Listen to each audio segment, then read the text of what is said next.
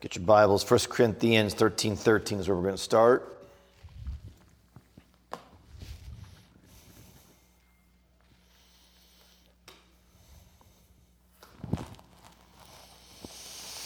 And I'll read a pretty sizable section of this teaching here. 1 Corinthians 13:13 to 14:12. So now, faith, hope, and love abide, these three. But the greatest of these is love. Pursue love, and earnestly desire the spiritual gifts, especially that you may prophesy. For one who speaks in a tongue speaks not to men, but to God. For no one understands him, but he utters mysteries in the Spirit. On the other hand, the one who prophesies speaks to people for their upbuilding and encouragement and consolation. The one who speaks in a tongue builds up himself, but the one who prophesies builds up the church. Now, I want you all to speak in tongues, but even more to prophesy. The one who prophesies is greater than the one who speaks in tongues, unless someone interprets, so that the church may be built up. Now, brothers and sisters, if I come to you speaking in tongues, how will I benefit you unless I bring you some revelation or knowledge or prophecy or teaching? If even lifeless instruments, such as the flute or the harp, do not give distinct notes, how will anyone know what is played? And if the bugle gives an indistinct sound, who will get ready for battle? So with yourselves, if with your tongue you utter speech that is unintelligible, how will anyone know what is said? For you'll be speaking into the air. There are doubtless many different languages in the world, and none is without meaning. But if I do not know the meaning of the language, I'll be a foreigner to the speaker, and the speaker is a foreigner to me. So with yourselves, since you are eager for manifestations of the Spirit, strive to excel in building up the church. The word of the Lord. I want to start with three different prophetic ministries, prophetic moments that have built up resurrection specifically, to kind of just give you a picture, and maybe partly by way of personal testimony in terms of I was a witness to all three of these things. The first one starts, and if you've been through First Steps, you've heard this. I'll give a brief version, but the first one starts with probably one of the most important decisions that will ever be made in church restoration history, which was led by Father William Beasley and Ann, who was rector at the time, which was to disassociate from the Episcopal Diocese of Chicago. You guys are now so removed, 27 years from that decision, that there's no way you could even begin to understand why that'd be a big deal. Not that you couldn't intellectually get there, but we were an Episcopal church in the Diocese of Chicago. We had a bishop. Our priest had made vows to that bishop, like all deacons and priests make vows to me to obey, to be in submission. We had lived our lives in that diocese. We'd been planted in that diocese in 1954. This was our world, our life. And then, to our absolute horror, the diocese began to make public their departure, and the bishop made public his departure from the faith once delivered. And that created a crisis here at Resurrection. We went through that crisis. We realized that the ultimate nature of the crisis is that the diocese and the bishops was departing from biblical authority, therein abdicating his authority as bishop, because all bishop's authority is derivative. It all derives from Holy Scripture and from the authority of the church, as she herself is under Holy Scripture, as per our Anglican understanding of the Word of God being authority over all things, even the church, who we exalt and extol and thank God for, and her great authority. So, we made a decision to disassociate from the Diocese of Chicago, and now it might even seem clean and clear, why wouldn't you? But no one else was leaving. Everyone else was like, well, we're going to separate from a bishop. We're not going to follow that bishop. We're going to stay in the Episcopal Church. That's our church. Why would you ever leave? So there was a lot of theological dynamics and questions in play, even within our own church. So we needed something from the Lord. We needed a prophetic ministry of the Lord, a word, an experience that confirmed for us, you're doing the right thing. You're not being schismatic. You're not being separatist, which is very important for many evangelicals who had come from backgrounds they felt were separatists, and now they'd come into what they thought was Reformed Catholicity, and now we're doing what they felt their evangelical forebears had always done. So why should we do this again? It was really complicated. So the Bishop of Chicago came for his annual visit to our church. He was going to speak with the vestry afterwards. And there was a whole question, like, do we take communion? Like, some people follow their conscience. I am going to take communion. Ex opere operate. The Eucharist is still ministered by him. He's a false shepherd. I can't. This is the world that he walked into on this morning in 1993. So they are lined up to process in, and we used to line up on the backstage of at the high school in West Chicago is where we were meeting then. They were lined up in the credence table, which is the table that holds the carafes and the bowls with the to be consecrated host and wine was right here. And the bishop was right here in the last position. As they began to walk in, literally with no provocation of anything from the table buckled. It just buckled. It was likely an angelic being who sort of, hit the legs of it. The table buckled. The carafe that held the wine fell onto a soft wooden floor. It was like a stage floor. And didn't crack, but shattered. The host, to be consecrated, fell and rolled and landed at the feet of the bishop. That story would be told later to those of us who weren't there, and Father William was there. I wasn't an eyewitness to that. I was in the congregation that morning. That we now knew that God was telling us prophetically, communion has been broken with your bishop. We knew that biblically. We'd done our Bible work. We knew it ecclesiastically. We'd done our church history work.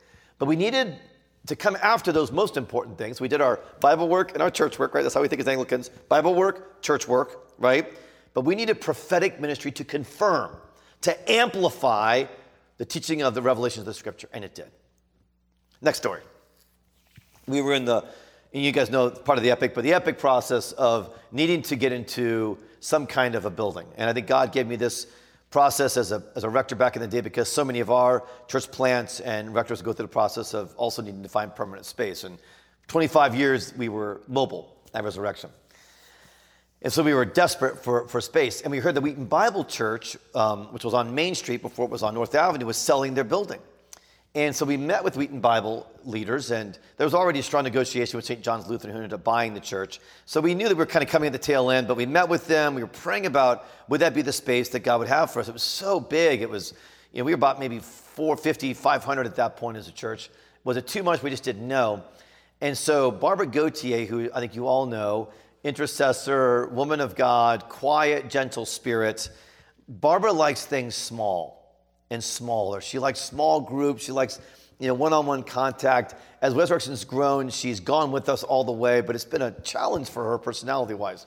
Barbara's out there interceding. She's doing a Jericho walk. She just kind of walked 7 times around.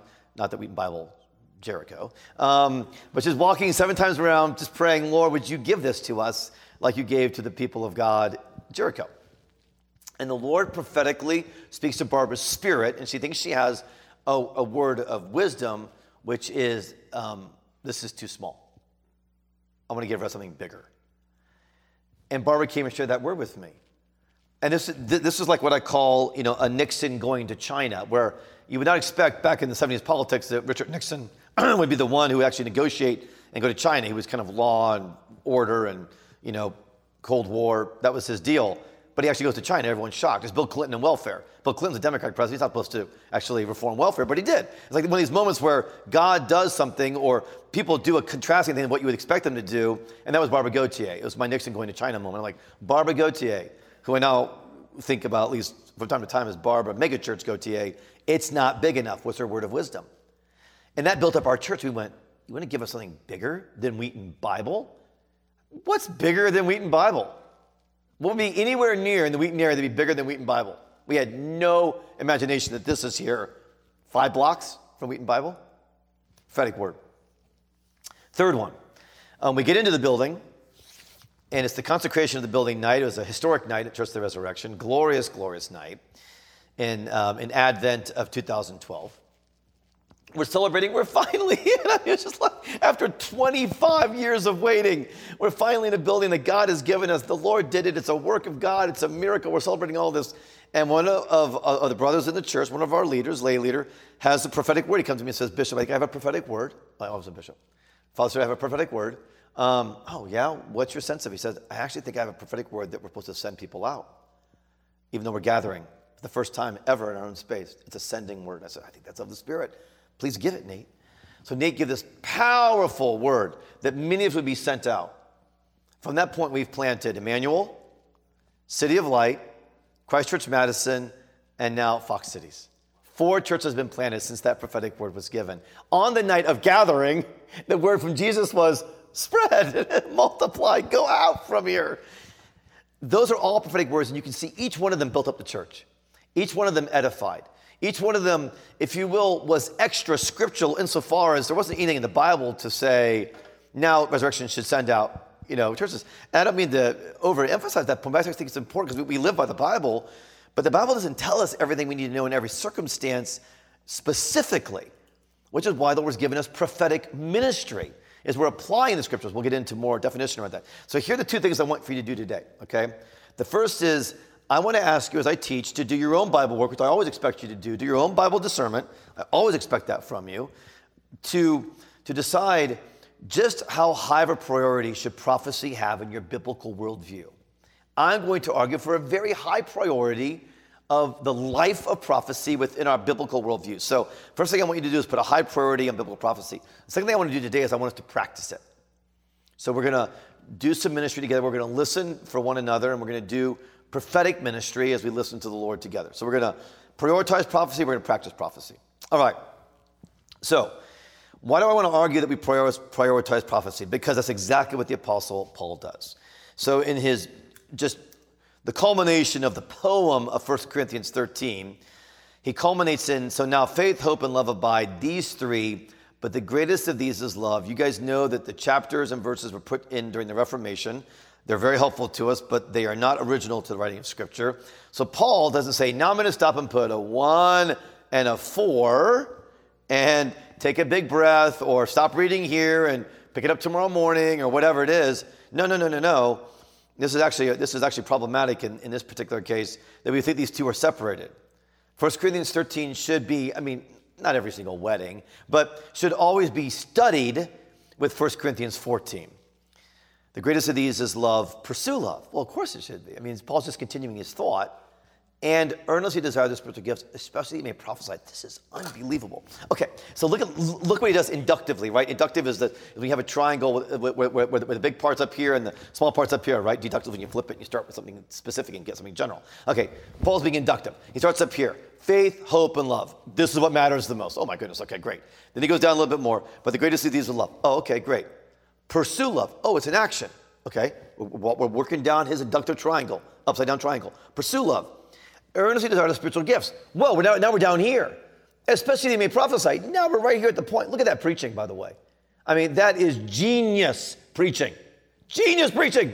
Start up here. What really matters, big picture, big scope. He does this in 2 sentences. It really is an incredibly intelligent work. Up here, he moves us down to right here within a matter of 2 sentences. So I have these things that matter most in my life. How do I actually live them out? I prophesy. Especially if you prophesy. So a great priority is put here. Verse 5, I want you all to speak in tongues. I do not think that Paul here is teaching a doctrine that I respect and don't fully agree with, which would be that a full second blessing of the filling of the Holy Spirit always results in the speaking of tongues. Now, I say that tenderly because there are brothers and sisters who I deeply respect who hold that doctrine, and I think that's one that we can, with full brotherhood and sisterhood, disagree about. But I actually deeply honor why they hold that, because the Apostle Paul does teach that he does desire that all speak in tongues. So I do think he desires, for example, that far more Americans in the American church would speak in tongues than they do. And there's a whole other teaching I have on speaking in tongues. But even more, he says, just so we're really clear on priority, I want you to prophesy. This is stunning. Because you could think that this guy is giving sugar to a diabetic. The Corinthians, they're all into tongues and prophecy. They're so into tongues and prophecy, right, that they think everything else is secondary or tertiary, including moral living, right? So like it's okay if a man is engaging his son's wife sexually, like that might be actually something that we can at least overlook. Paul's to confront them about that, 1 Corinthians chapter 5. Because as long as you're prophesying and speaking in tongues, you're a spirit person, and that's the life in the kingdom.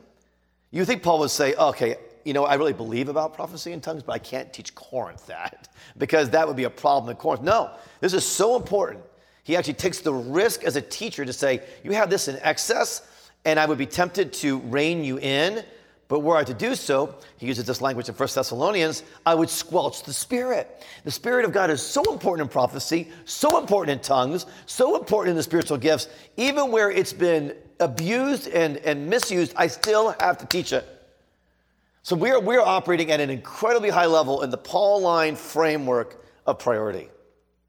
And now you begin to understand the scandal that maybe, at least for some of you, no one's ever taught you about prophecy. Now, that may not be the case. Maybe everyone has been taught about prophecy. But the utter scandal that you have been walked through over and over again, why prophecy matters biblically, how to practice it, it's a scandal in the church. It's one of the great scandals in the church, I would say, in our day.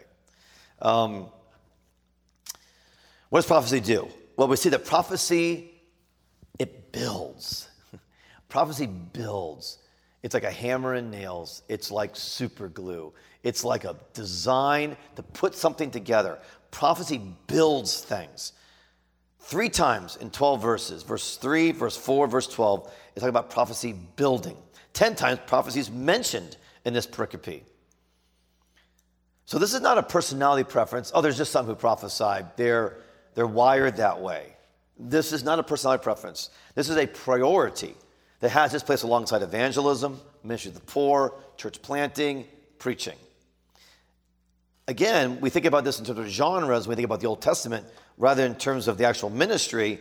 16 out of 39 books in the Hebrew Scriptures are prophetic books written by or orally spoken to prophets. And we're not even mentioning things like Elijah and Elisha and their ministries, which they're not written prophets, so they don't even figure in the 16 books. I mean, that's staggering. I mean, so nearly half of the Hebrew Scriptures in terms of books are prophetic.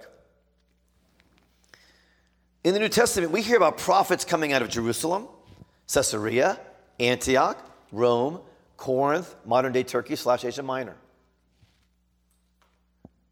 Early church leader, one of the earliest church leaders that we know of, Polycarp, was described by those who knew him in this way: apostle and prophetic teacher. So this moves right into the life of the early church and early church fathers. Bishop Melito in the 2nd century is described as, and I've read one of his sermons where it's fascinating to watch, by the way, where Melito moves from exposition into prophecy, into exposition, into prophecy. It's like totally integrated, which I never heard until I went to Africa. And then I watched African preachers, particularly some Pentecostal preachers, and they would teach expositionally, then they would speak in tongues and interpret the tongue, i.e. prophecy. Then they would teach expositionally. They would integrate all this back and forth. I'd never heard of it.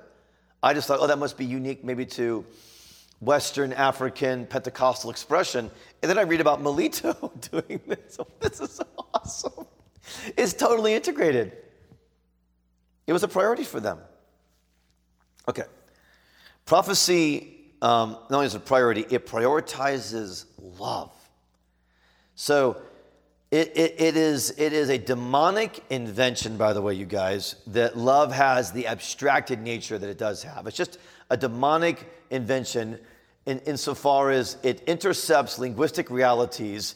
And we hear love and we think, what is that, right? I mean, like you almost always have to work your way to what love really is because it has this abstracted quality to it. I think that's honestly demonic interference because love is profoundly concrete, right? It's the blood and bones and wounds of our Lord. Love is incredibly concrete. And so whenever we have this abstraction come over us, like we're teaching on love or we're thinking about love and it's abstracted and vague, just know you're okay. That's just demonic. That's not true. I reject its interference in linguistic realities. I know what love is. I know who love is. I know what love is like. And in prophecy, we're given a specific action by which we can minister love. What a gift. Pursue love, especially that you may prophesy. So we all want to be loving people, if we're followers of Jesus especially. But then we get stuck in a cul-de-sac where we don't know how to actually minister, except maybe being nice. And being nice isn't biblical, but being kind certainly is. So it's good to be kind. It's good to be gentle. Those are fruits of the Spirit, but we get stuck there. We don't realize that we can actually activate love in the life of a church, in our own lives, by prophesying over one another and over the church. That's how you create a loving church in part, is by having prophetic ministry, vibrant and thriving. For you guys in small groups, this is directly relevant to your small group ministry. Yeah, Matt used the language of laying on of hands. We talked about prophetic ministry. You guys are tracking with this. I want to just say, okay, now let your imagination just fill in even more, you guys. You can be teaching your students how to prophesy. Whether you call it that or not needs discretion and discernment. It doesn't matter if you call it prophecy. All right, you can just, that may be unhelpful with some and helpful with others. But you can teach them how to hear the Holy Spirit based on biblical revelation and give an encouragement or an edification to somebody else. They can all learn it. Honestly, my kids have learned how to prophesy over each other. So we can go into a prayer time as a family, and they can lay hands on another one, and we've watched them over and over again get a word of knowledge, get an image for their sibling. It's incredible. And you go, why can't we do that? Well, of course we can. We need to. That's how we love each other. One way we love each other. Okay. This is how we understand. Pursuing prophecy is one way in which we pursue love. Now, tongues is an utterance. Prophecy is an understanding. So when we're teaching and we want to minister love, it's not that speaking in tongue isn't an engagement with love. It is an engagement with love. And just to clarify with tongues, right? Tongues primarily are given to edify ourselves. I do not think that that's pejorative. It's easy to read that in the English. Oh, like build up myself. I don't think Paul's saying it in a pejorative way, right? It's, yeah, you build up yourself by speaking in tongues, strengthens you in your prayer life, strengthens you in your walk with Jesus. And tongues are very, very strengthening and important in the Christian life. They're an utterance. But prophecy is an understanding, either of a tongue given through interpretation or just a prophetic word, where we understand love. Prophecy is like the work of translation. Okay? So think about prophetic ministry as translation ministry. I mean, Chrissy's family just invested their lives in this. You're translating a text into heart language. That's what you're doing in prophetic ministry. It's amazing, right? So you're taking the vernacular of people's heart, if you will, and you're taking the text of the scriptures, and you're translating the scriptures in the ministry of prophecy into someone's heart language that they can hear, an image that maybe they need to know. So I get teased about this incessantly by Catherine and ministry. You guys probably heard this story, but I'll tell it really very briefly. There was a healing conference going on here at Res. I had been at another event. I came in late to the conference. I walked in because I wanted to just be part of the last session, but I got this really strong prophetic word. And I just knew it was of the Lord. I didn't know if I was going to get it, if I was going to speak it accurately, because you see through a glass darkly. So you can have an intuition of the Spirit and not always get it out just right. You've got to be very humble in these things, because we see through a glass darkly, we speak through a glass darkly, if you will, to paraphrase Paul. But I knew I had something. So I went up and we were praying over people, and I got up and I said, there's somebody here, and you were called Squirrel by somebody in your family, and it was a nickname that was used against you. It was an unkind nickname, and you were completely just crushed by it. And literally, Catherine's looking at me like, we've done this a long time, Stewart, but that's a stretch. That's a stretch. And the other people that were ministering, you know how often if we minister, people like right behind, like ministering, I could feel them actually stepping back like one step. Like, we're just not comfortable with this moment. Like we're not going to deny Stewart, but he's on his own, right? Okay. And I was like, this is crazy. I've been to enough like vineyard in the conference. I'm like, this is not crazy. But that's what people do.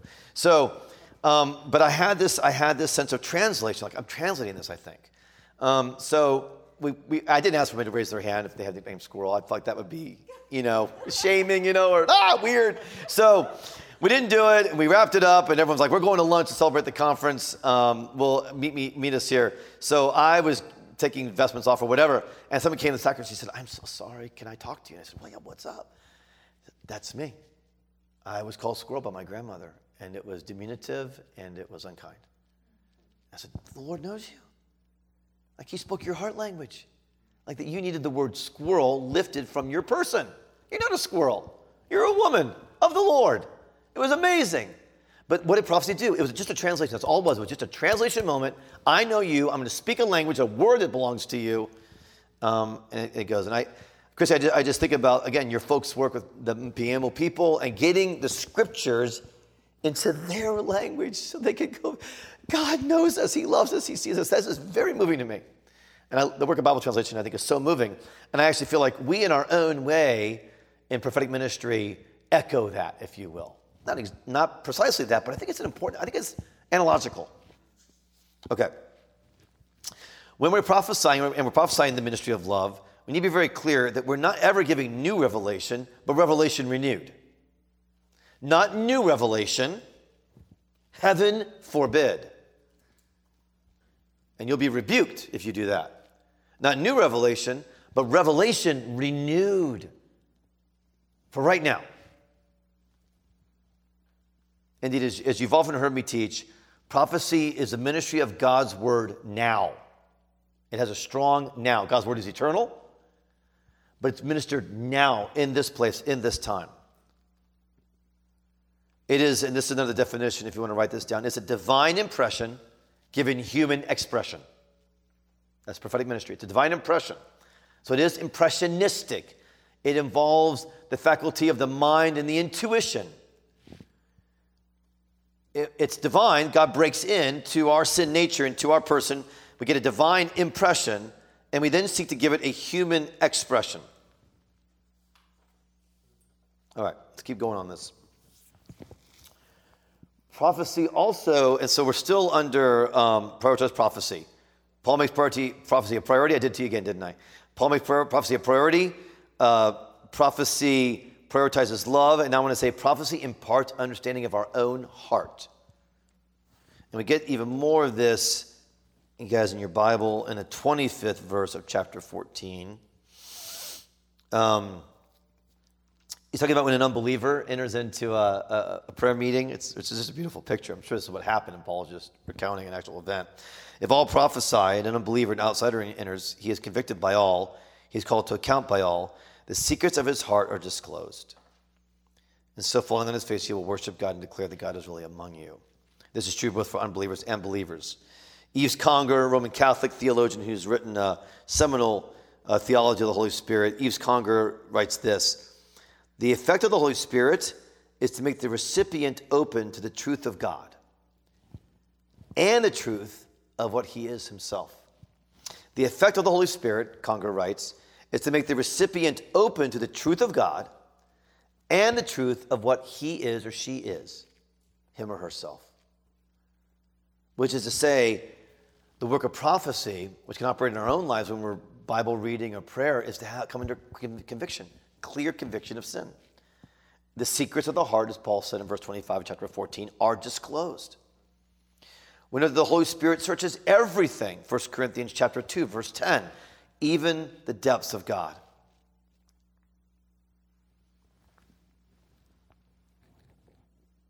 Now, this is true about our own hearts, this is true about the hearts of other people. So when we move into this realm then, where the Holy Spirit may be revealing something about somebody else's heart, we now move into a place of delicacy. We do not move into a no-go zone ever, but we do move into a place of delicacy and of sensitivity. Indeed, we read, look again at verse 3, you guys, of chapter 14. The one who prophesies speaks to people for their upbuilding and encouragement and consolation. Now, this isn't to say that sometimes receiving a hard word may not bring consolation, but that it's moving toward that. So prophetic ministry can be profoundly misused at this point, particularly if somebody has issues in their own lives around control, power, undue influence over somebody. It can be significantly misused here. But if it's used properly, then God can indeed provide for in our own lives or for somebody else a seeing or a knowing, understanding, and a coming under conviction so that we can be consoled. So it always moves towards consolation. It always moves towards encouragement. It always moves towards upbuilding. Prophecy reveals woundedness in our lives. So one of the most important prophetic seasons where I received prophetic ministry was when I first came to Resurrection after having been far from God. I've been away from God for 4 years, and people would lay hands on me, and they would prophesy over me, and they would get discernment about wounds in my life or demonic strongholds in my life. and they would speak them to me. I am so happy that people at Resurrection knew how to prophesy, because I don't know how I would have learned them otherwise. I don't think I would have, by the way. This is a high-stakes reality for the church to know. Who would have told me how the particular woundings of my background and my family of origins and my own sinful decisions was affecting me now? I needed laying on of hands. I need people with wisdom and delicacy, maturity, to actually tell me those things. Intervene in my life. I mean, again, Americans, we live in such a bubble existence where I don't dare come into your bubble. You don't dare come into my bubble, because that's impolite. That's intervention. That's too close. That is just a profound cultural sin. People have got to come close into our lives when we invite them, and we're willing to invite them. They got to come close into our lives. They got to speak into our lives, both relationally and prophetically, so we can get free. If not, we'll never get free. We'll never get free without prophetic ministry like that. We can have the scriptures, we can have salvation. I'm not saying that we can't have a fundamental freedom, but I am saying that applied freedom to learn to become people who can love and receive the love of God the Father must have prophetic ministry. It must have the willingness to come close enough, to take risks enough, for me to get up in front of 300 people and say, I think somebody here was named Squirrel. What's the worst that could have happened there? I got it wrong. I didn't force it on anybody, and I looked silly. That's the worst that could have happened that day, is I looked silly. I looked like I got it wrong. Well, we got to get over that in prophetic ministry quickly, because when we do hear the Lord accurately and we express it with some love accuracy, people get right with the Lord. They can enter into righteousness.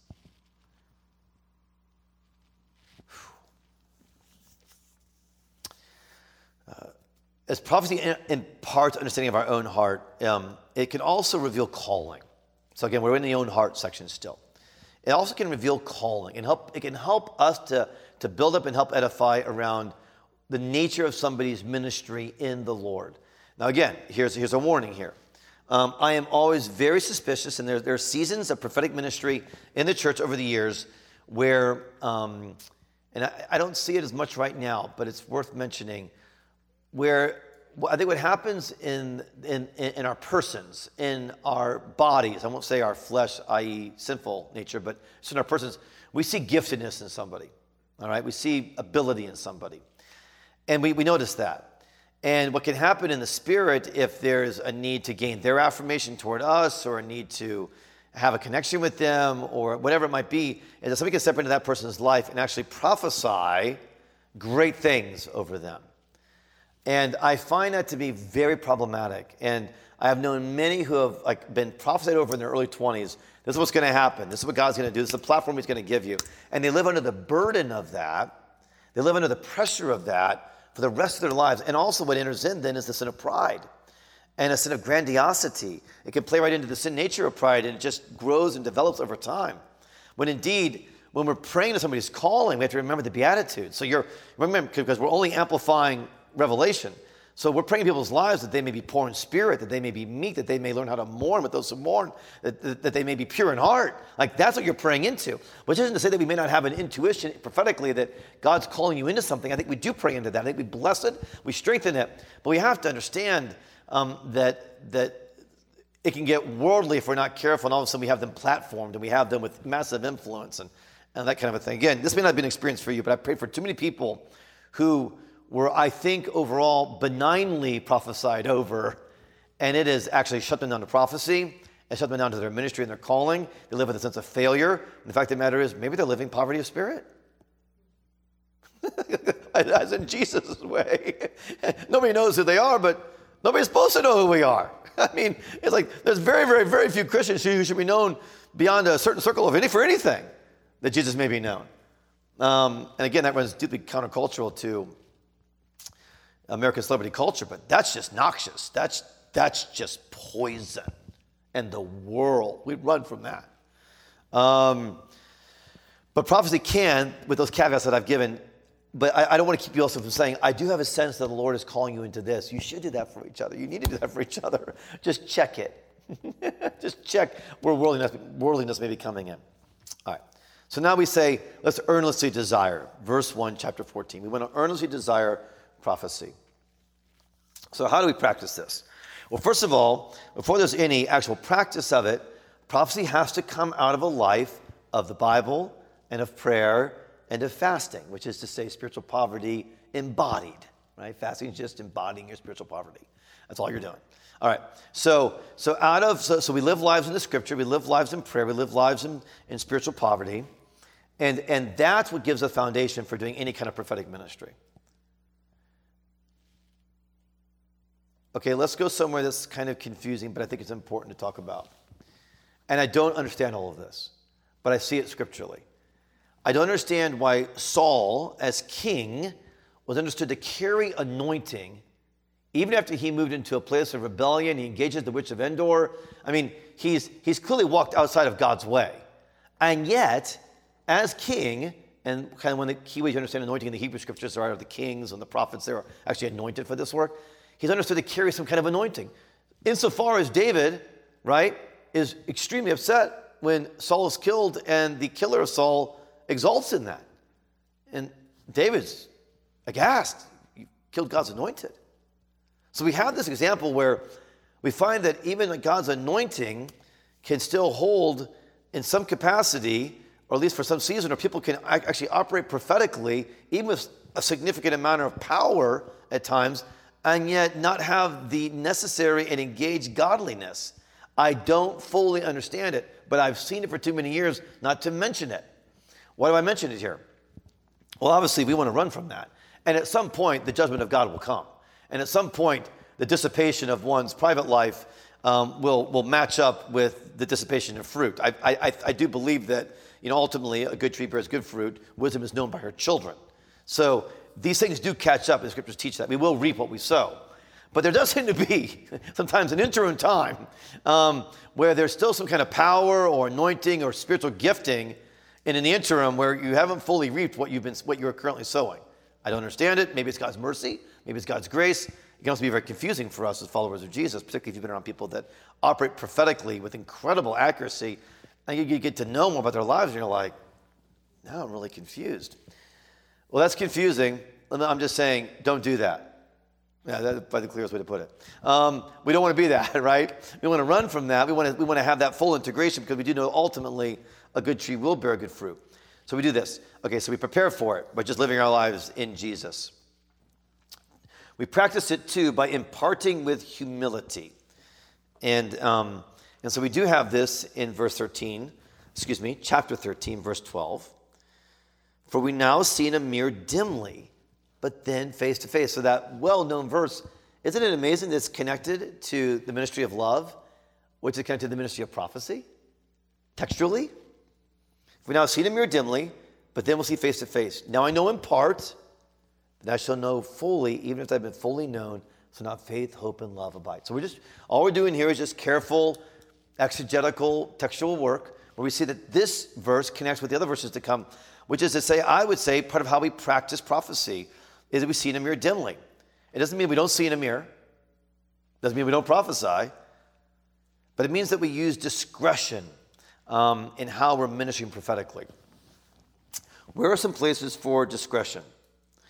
So one place I think where we need to be discreet in how we minister prophetically is in life and death situations. This isn't to say, again, that we don't prophesy over somebody who has a terminal diagnosis. We do need to prophesy over them. But we need to do so with maturity. So if you're newer in prophetic ministry and you have a prophetic word for somebody who's been given a terminal diagnosis, you want to work that prophetic word through with other people before you would ever deliver it. Again, I love that we practice prophecy, but I've also seen folks who want to practice prophecy and say a terminal diagnosis, and they'll come to them and say, they'll quote scripture, this one will not lead to death. And I've seen the person die. So what happened? Through a mirror dimly? Yes. Lack of discretion? Likely. Because we also know that we're all going to die. We also know that death is the last enemy. We also know that whether I live or whether I die, I proclaim Christ until he comes, right? I mean, we got to do our Bible work. So when you get into a life and death situation, for example, people can, with great and good intent, try to bring in a prophetic word that can actually bring confusion. Again, we prophesy, but we do so with discretion. We do so with care. We allow for discernment. No prophet is accurate 100% of the time. It's just not possible.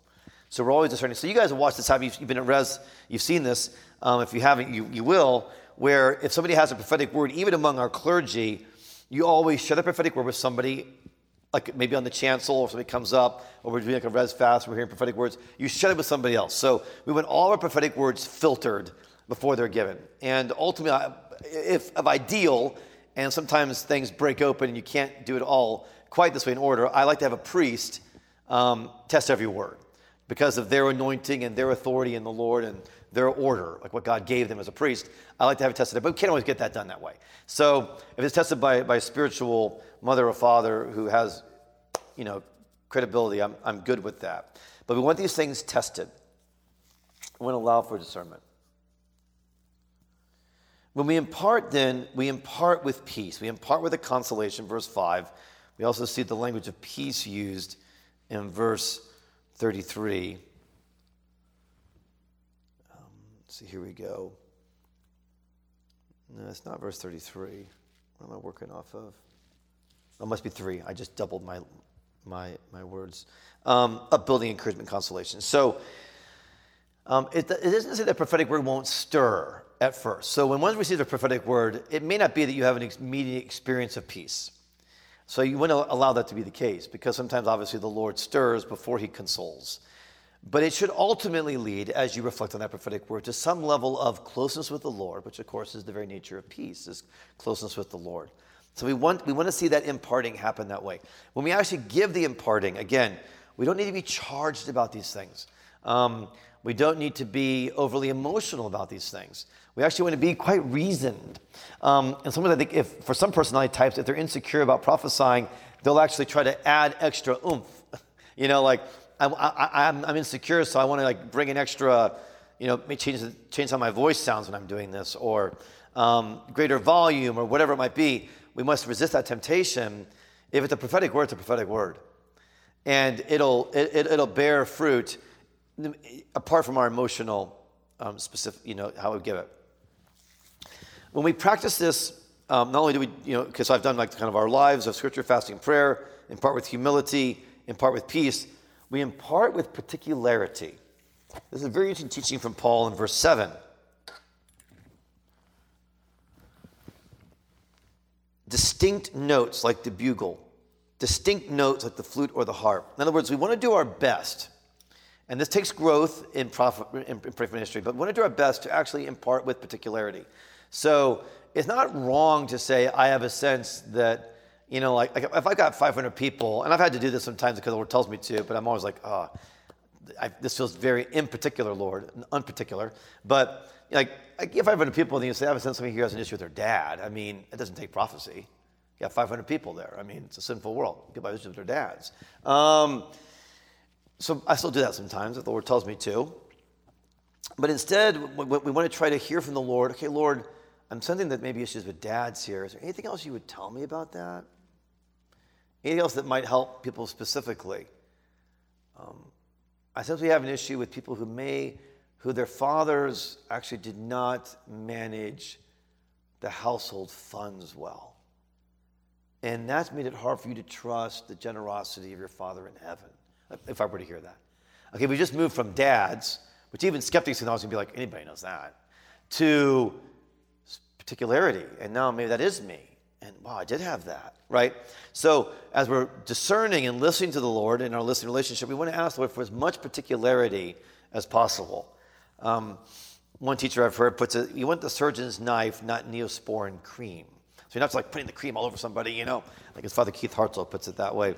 Instead, you want to kind of have some kind of, boom, I think it's this. Now, there's more risk in that, and you may not get it quite right, and that's why actually in prophecy you can also interact. So someone gives you that, and you say, well, that wasn't exactly how it was more like this. And you're going, okay, well, great. I mean, sounds like that's the Lord, I just didn't get it quite right. So you're operating with that humility, but you did get the particularity started. When we impart as well, and we practice prophecy, we do so with a willingness to risk. So it will require risk. And so what we have to do here, as we're getting into prophetic ministry and prophetic life, is we cannot overestimate the value of a tidy life. Prophetic ministry does not lead to a tidy life all the time. In other words, I'm talking about not just isolated, I'm going to maybe share a prophetic word with you, but just entering into prophetic ministry in your whole life. Things get disrupted. You get sent somewhere to minister where you hadn't thought you would. You're in a whole listening relationship with the Holy Spirit under the authority of the Scriptures. And when the Holy Spirit comes and takes you somewhere, you just go, yes. And you don't know where it will always lead you. This is both in terms of life decisions. This is in terms of ministry works and ministry calling. So what can happen when you begin to practice prophecy is you have to enter into a willingness to risk, and you can't overvalue the tidiness of life. The Apostle Paul did not have a tidy life. And I say that because I am a quintessential Midwesterner. I love a tidy life. I yearn for a tidy life. But I can still get caught in self-pity. I get caught in self-pity of why can't I have a tidy life? Why can't I have a garage as organized as I would love to have a garage? I would love that life. I really would. And again, it's not that order is wrong or that it isn't wrong to have days where you organize things. But overall, I've had to sacrifice the level of tidiness that I would like for trying to live a prophetic life, which, again, gets you into all kinds of situations and circumstances. All right, we're going to just finish with a few barriers. Roman numeral 3, a few barriers. The first is intimidation. It's just intimidating. So it's just really good just to identify, this is intimidating, enter into this.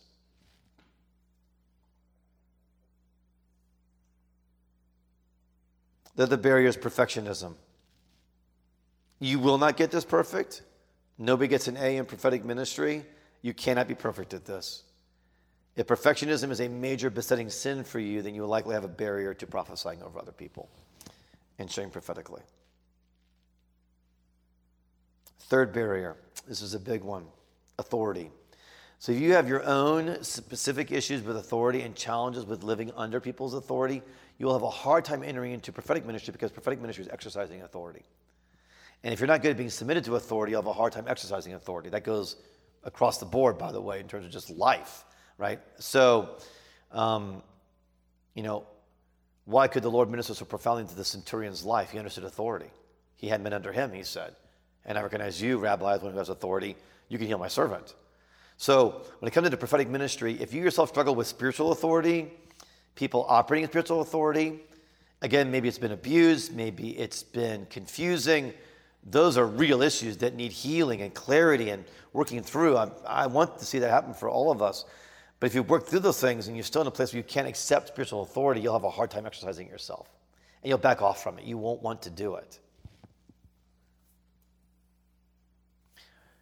A fourth barrier is your own ability to receive. Are you just a person that has a hard time receiving? Do you have a hard time receiving a compliment? Do you have a hard time receiving direction? Do you have a hard time receiving feedback? Do you have a hard time receiving? Do you feel vulnerable when you receive? This is a very significant life issue. I realize that. But I had to bring it up when I'm talking about prophetic ministry because in prophetic ministry, you're receiving from the Lord a prophetic word. A word of wisdom, a word of knowledge, a word of encouragement. You're receiving that. So in prophetic ministry, you're in a receptional place where you're vulnerable, right? To be a place, to be one who receives is to be one who's in a vulnerable position. So if receiving is difficult for you, then that could be a barrier that will need to be worked through in the Lord. As others prophesy and minister over to you. So intimidation, perfectionism, authority, receiving are all potential barriers that the Lord wants to move in our lives. He wants to just lovingly dismantle those barriers so that we can do what? Pursue love. Earnestly desire the spiritual gifts, especially that you may prophesy.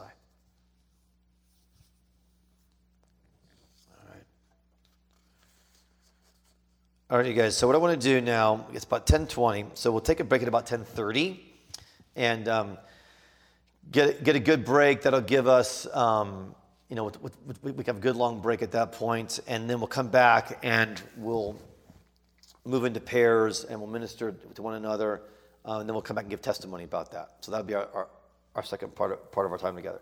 So before we do that, let me give you guys a chance for questions, dialogue, discussion. We can take 10, 15 minutes on that. Stuff that's banging around in your head, experiences you've had. I mean, that's wide-ranging. So if you just want to talk about when it comes to thinking about this type of ministry. And I will repeat the questions for our Minnesota brothers and sisters. Or discussion points.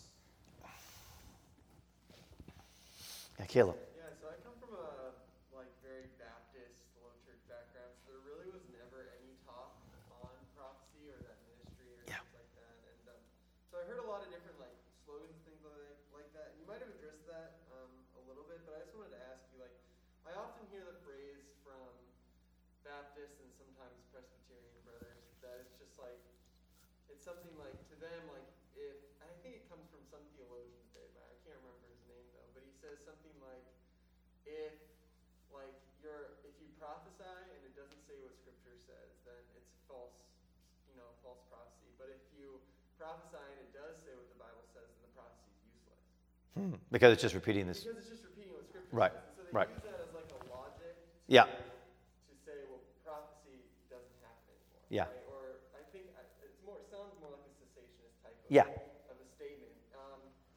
Are they just misunderstanding what, and that always rubbed me the wrong way because of this passage. Right. Because I'm just what is Paul talking about then? Yeah. He's calling for us to prophesy. And you're saying this. What does that mean then? Yeah.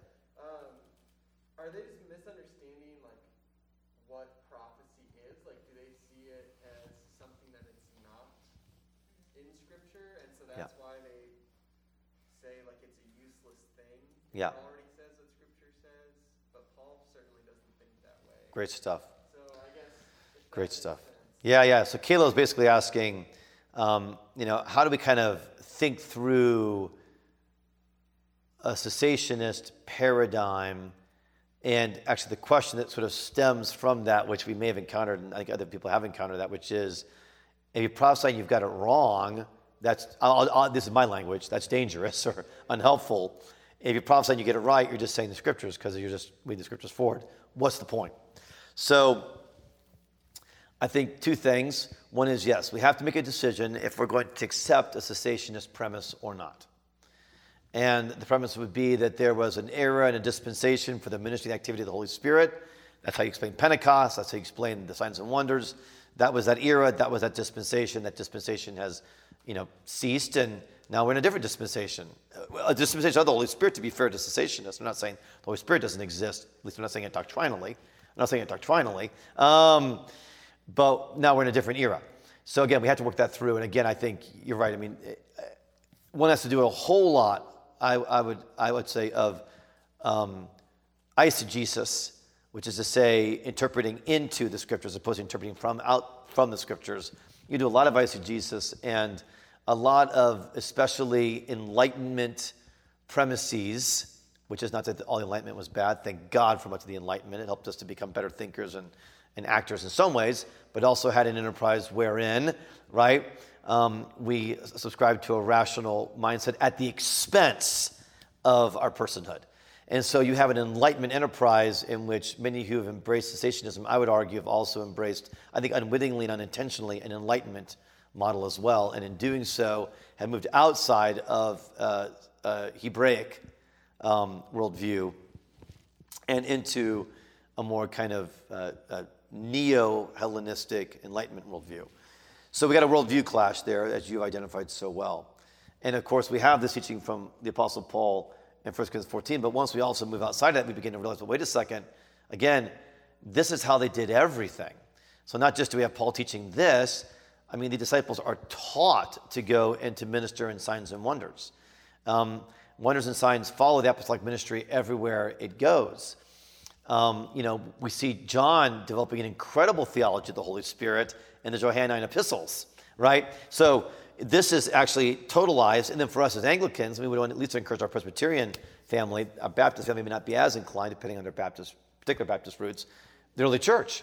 And there are Baptists that are really respecting that, particularly if they're kind of Timothy George Baptist proteges.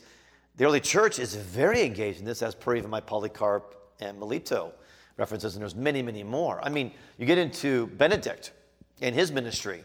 And in Benedict, you find the first three S's in Benedict. He's deeply scriptural.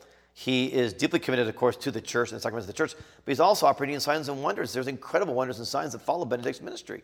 He's 500s. So you could have watched this just play out.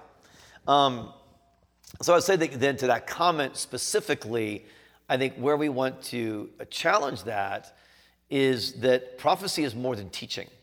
And so where some Reformed thinkers who are not cessationists will land is they don't want to be cessationists. They feel like they can't make that biblical argument, but they do feel like prophecy is primarily a teaching ministry. And Reformed teachers I've heard who I really respect, that's where they land.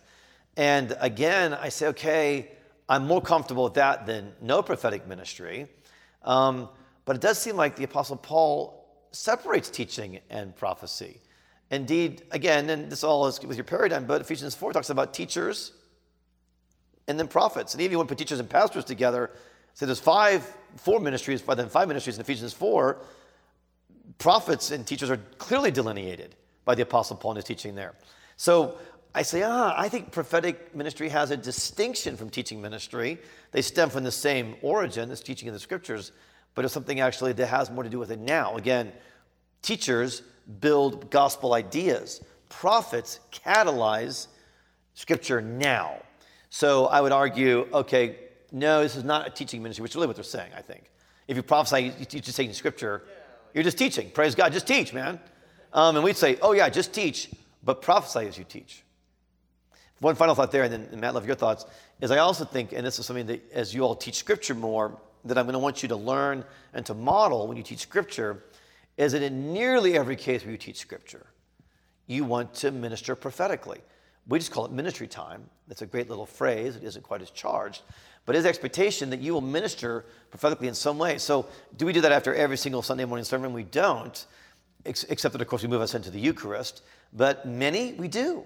Even prayers of the people will pick that up. And so we're intentional in saying prophecy and teaching are really integrated in the administration of the gospel ministry. Yeah, Matt. Just a comment actually to that last point that you made. I once heard a Vineyard Church pastor kind of talking about prophetic gifts.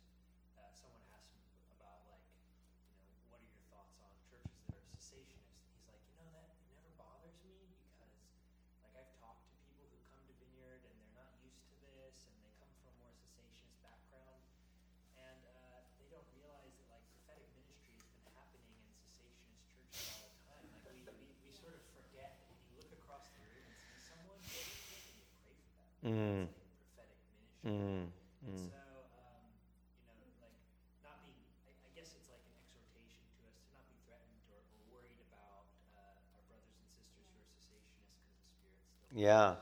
So Matt was just saying about a vineyard pastor who was asked about cessationism outside of things like the vineyard, and he wasn't bothered by that because he actually believed the Holy Spirit's going to move regardless of our particular doctrinal, conviction. He's going to move, which is a great and humble way to handle that. That's really powerful, and I couldn't agree more. At the same time, my only addition to that would be, of course, we also want to be careful not to squelch the Spirit. So there can also be in which the Spirit of God will move. He will not be denied his very personhood. The Holy Spirit is the third person of the Trinity. But it is true that I think, will we be vehicles to that? Which I'm sure the vineyard pastor would have agreed with. He was just making one point. Because Paul was deeply concerned that we squelch the Spirit. So I think what we do get even in, let's kind of bump it up a little bit and turn the heat up a little bit.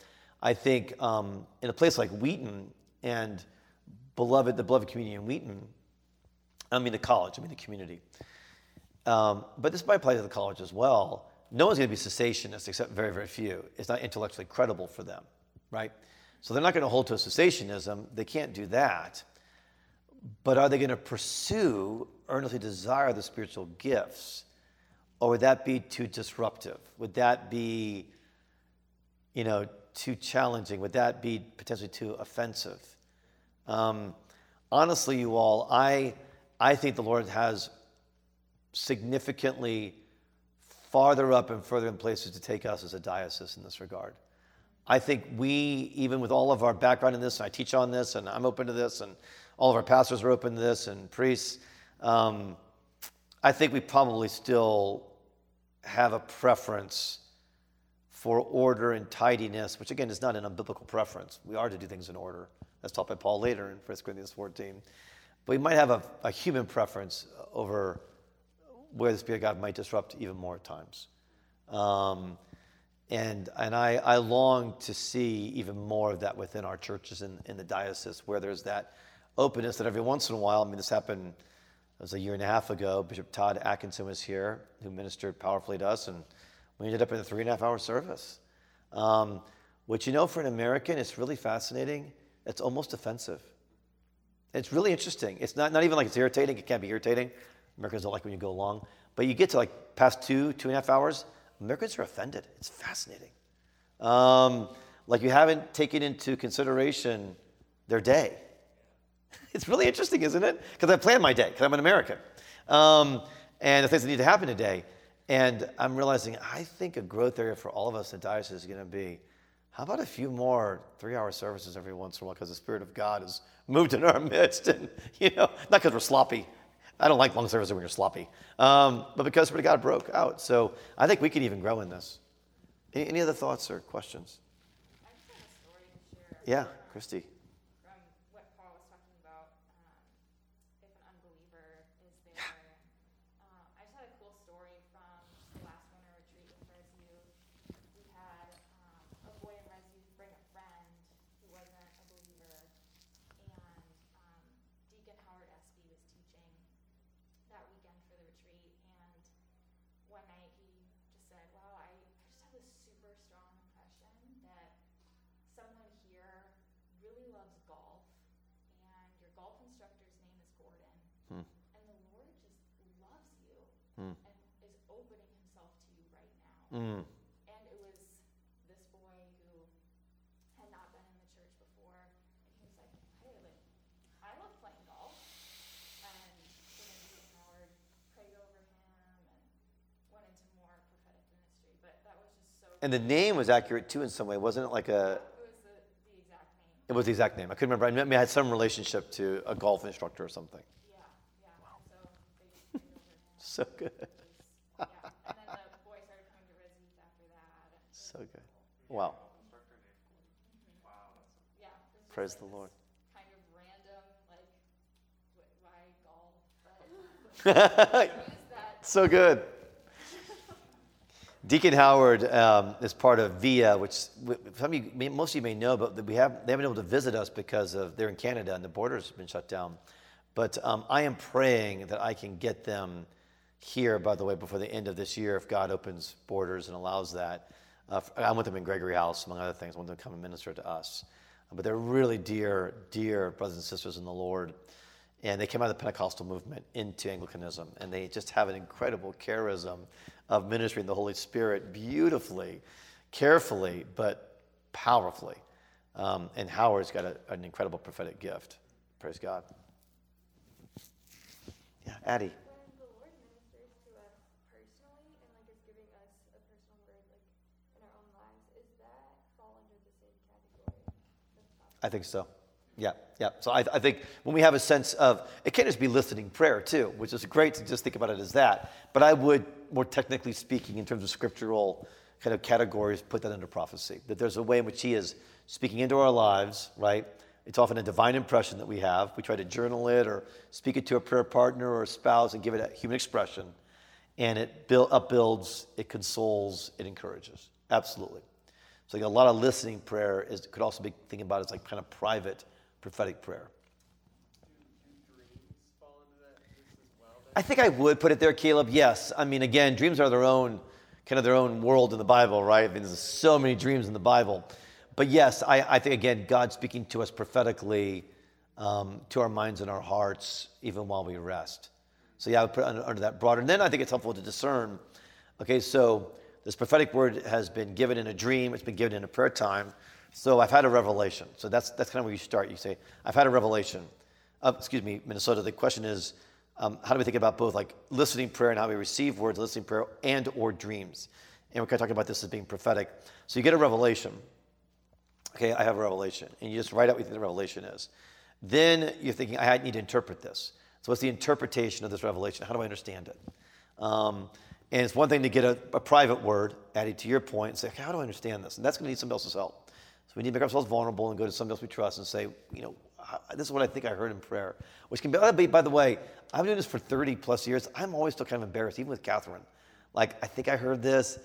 I don't know. It's very vulnerable. It's very vulnerable to share these things.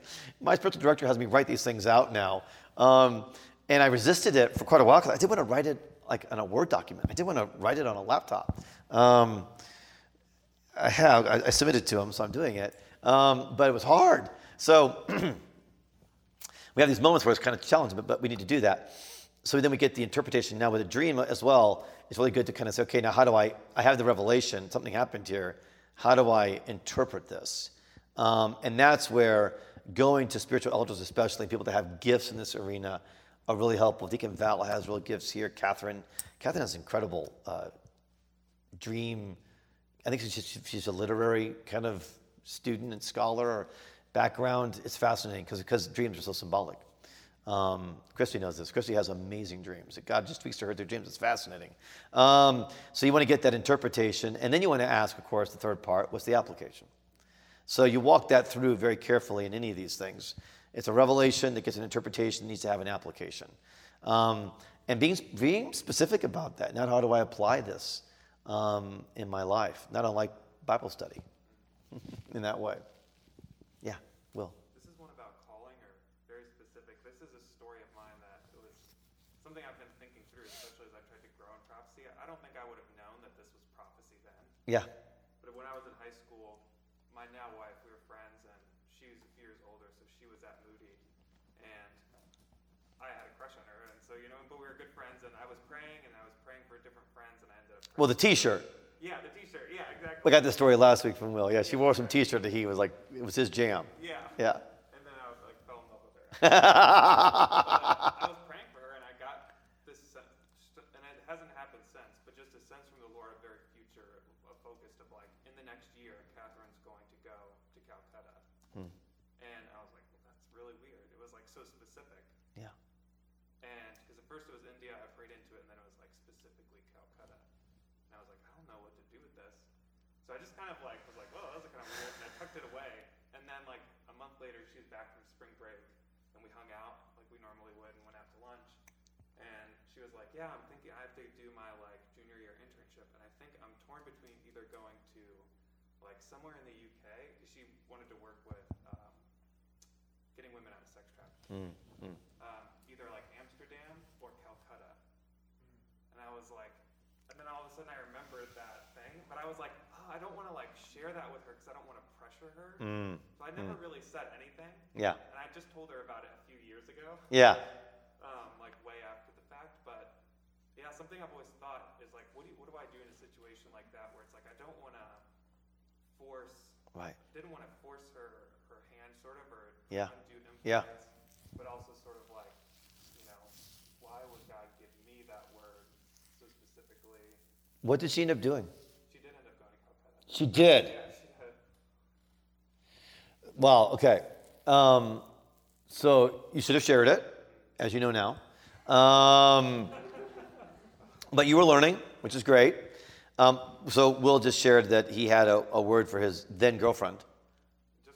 Just friend at that point, not yet girlfriend, not yet wife, about her going to Calcutta. And she then shared with him later that she actually was going to go do this ministry internship or work. And one of the options was Calcutta.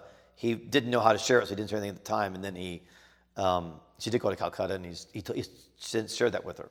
So, okay, I would put that, and I'm glad you bring this up because there's sequencing issues sometimes with prophecy, right?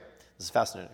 So I think what you were given was a word of consolation. It was a word of knowledge. It was a word of consolation under Paul's paradigm here. So and I think that when you get specificity around calling, sometimes, particularly if we have a really strong relationship, we can share it in a catalytic way. So maybe had you all been dating or maybe even married, you might have said, honey, I got this Calcutta.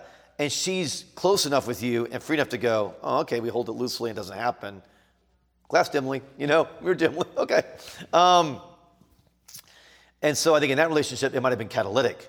I think because you were friends and you weren't operating in that level, nor were you necessarily in a milieu, if this is fair to say, probably you weren't in a larger ecclesiastical milieu where this was a part of the world. You probably had a consolation word wherein she comes to you and says, I have the sense about Calcutta.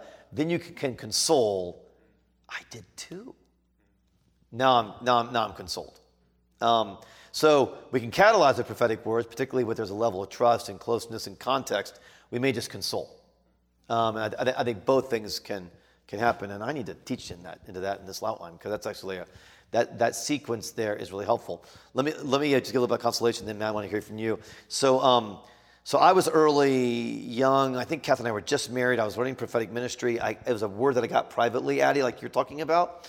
And I was ambitious as well, and I knew that I was ambitious. And so I got this word from the Lord in prayer that I would be a bishop someday. And quite honestly, there's a whole lot of Anglican young men priests to get that word. And it's all mixed up in all kinds of stuff. And it's also, and believe me, for me it was mixed up in a whole lot of ignorance. You're like, that'd be great. Like, then I get to be the top, until you actually do it. And you realize, no, that's not what the Apostle Paul said. The apostles are last in the procession, Paul says in 1 Corinthians 4. So I got this word, and I was like, I know I'm not enough of an idiot to share with anybody else, but I am going to share it with kids. So I got this word, and I said, here's the weird thing about the word is, I'm going to be a bishop, and I'm going to be a bishop in Tanzania. And I'm like, okay, like I'm practicing, I'm learning, I'm going to risk this, bishop in Tanzania. How would that work? Like white guy in Tanzania running around, It's so weird. So I share it with Catherine. Catherine rightly said, I don't know. And I was like, I know, I'm with you, I don't know. She's like, I'm pretty uncomfortable with that. I'm like, okay, God, I'm uncomfortable too. Like, and I'm kind of like, pulling it back in, like, ha, ha, ha. But I shared it, and I knew there was something in it, but I just didn't know what it was. And so I was like, glass dimly, there may be something else, Maybe I end up getting into chess, and like, I'm really good with using the bishop. I don't know. So how intriguing it is that, again, this took 20 years to play out. I didn't run my life by it. I didn't make it, work my life. But how intriguing it was when Catherine looked back after my consecration, when I was consecrated a bishop. I was not consecrated bishop in Tanzania. I had that wrong. But one of my chief consecrators was a Nigerian. And we went, okay, it was glass dimly, I was immature, but I actually picked up on two important things: that I would be called into an Episcopal ministry, and that at the and part and parcel to that calling would actually be, I had the wrong side of the continent, would be Africa, and actually would be a Nigerian bishop who would lay hands on me. Isn't that interesting? So, and again, all that did later was console. It just consoled. And I didn't use it to catalyze a new thing in my life. I was like, no, I got to just go to bishop school, or let my priest know. Just want you to know I'm going to be a bishop. I mean, you hadn't made me a priest yet. You're taking forever to make me a priest. I'm not the only one who takes forever to make people priests, I promise. You're taking forever to make me a priest. I'm going to be a bishop. Probably just move me into that office right away. Thank God I didn't do that. Okay, Matt. Just in line with discretion. Yeah. Just early on in practicing prophecy, are there particular subjects that you would tell us we should be particularly careful? Yeah. Right. Totally. Yeah, so life and death, as I mentioned, I think is a key one to be especially careful in. I think, again, in some circumstances it may be appropriate. I think how we communicate promises to others need to be handled with discretion. Again, I wouldn't want to not communicate a promise that God was prophetically giving to somebody to give them hope. At the same time, that needs to be carefully discerned, because we may, in our own heart for them or compassion, want to prophetically minister a promise that isn't maybe what God is fully saying. So here's one. That's a great question. Around marriage. I think we need to be careful there. So now it may be like Kath and I will get sometimes prophetic impressions for our sheep here at Resurrection. I think God's maybe going to do something in his life, do something in her life. We are, even in our experience and our trust relationship with many, extremely discreet about ever sharing that, right? Because if it is of the Lord, it may begin to happen. So we'll often use that more as in a consoling way than a catalyzing way. It's already happening. Oh, we had a sense this might happen, as opposed to this is going to happen. And you move into the realm of the affection of the heart with a man or a woman who wants to be married and isn't married. And now we're into a very delicate place. So I think around marriage promises would be a place I'd be very careful. I think around health, not just life and death, but just around health. Again, a place of incredible intimacy, right? Like our health and our lives are very intimately interconnected. So to make promises around how God might work in someone's health, again, if you receive a word like that, you can hardly discern it. You just so want it to be true, like particularly if it's for better health. You just want it to be true. And yet we know that there are circumstances in which the Lord has allowed chronic health conditions as thorns in the flesh, as disciplines. We know that that is part of the scriptural picture and the picture of the church. So I think around health, I also want to be careful and discreet. Any other thoughts from you guys? That's a great question. That's something that I struggle with. I'm often just very hesitant to share things with people unless I have a very close relationship with them. Yeah. So that was even something that was strange during my time at Wheaton. I got some words for people, but I wasn't, we weren't in church together. It was just kind of an odd thing, and so it was hard to know what to share and how to do that in that relationship. It is. It is hard. I think generally we want to err on the side of sharing it, but providing that sharing, which you would do, Christy, very carefully, but providing that sharing in a way that allows somebody to then employ their volitional will. So I think we share it but we share it in a way that their will has plenty of space to engage it or not, pick it up or not. But they have it. All right, should we take a little break? Great questions, y'all. This is super fun. We'll break for about 20 minutes, and then we'll come back in here, and I'll get us kind of lined up for our next session.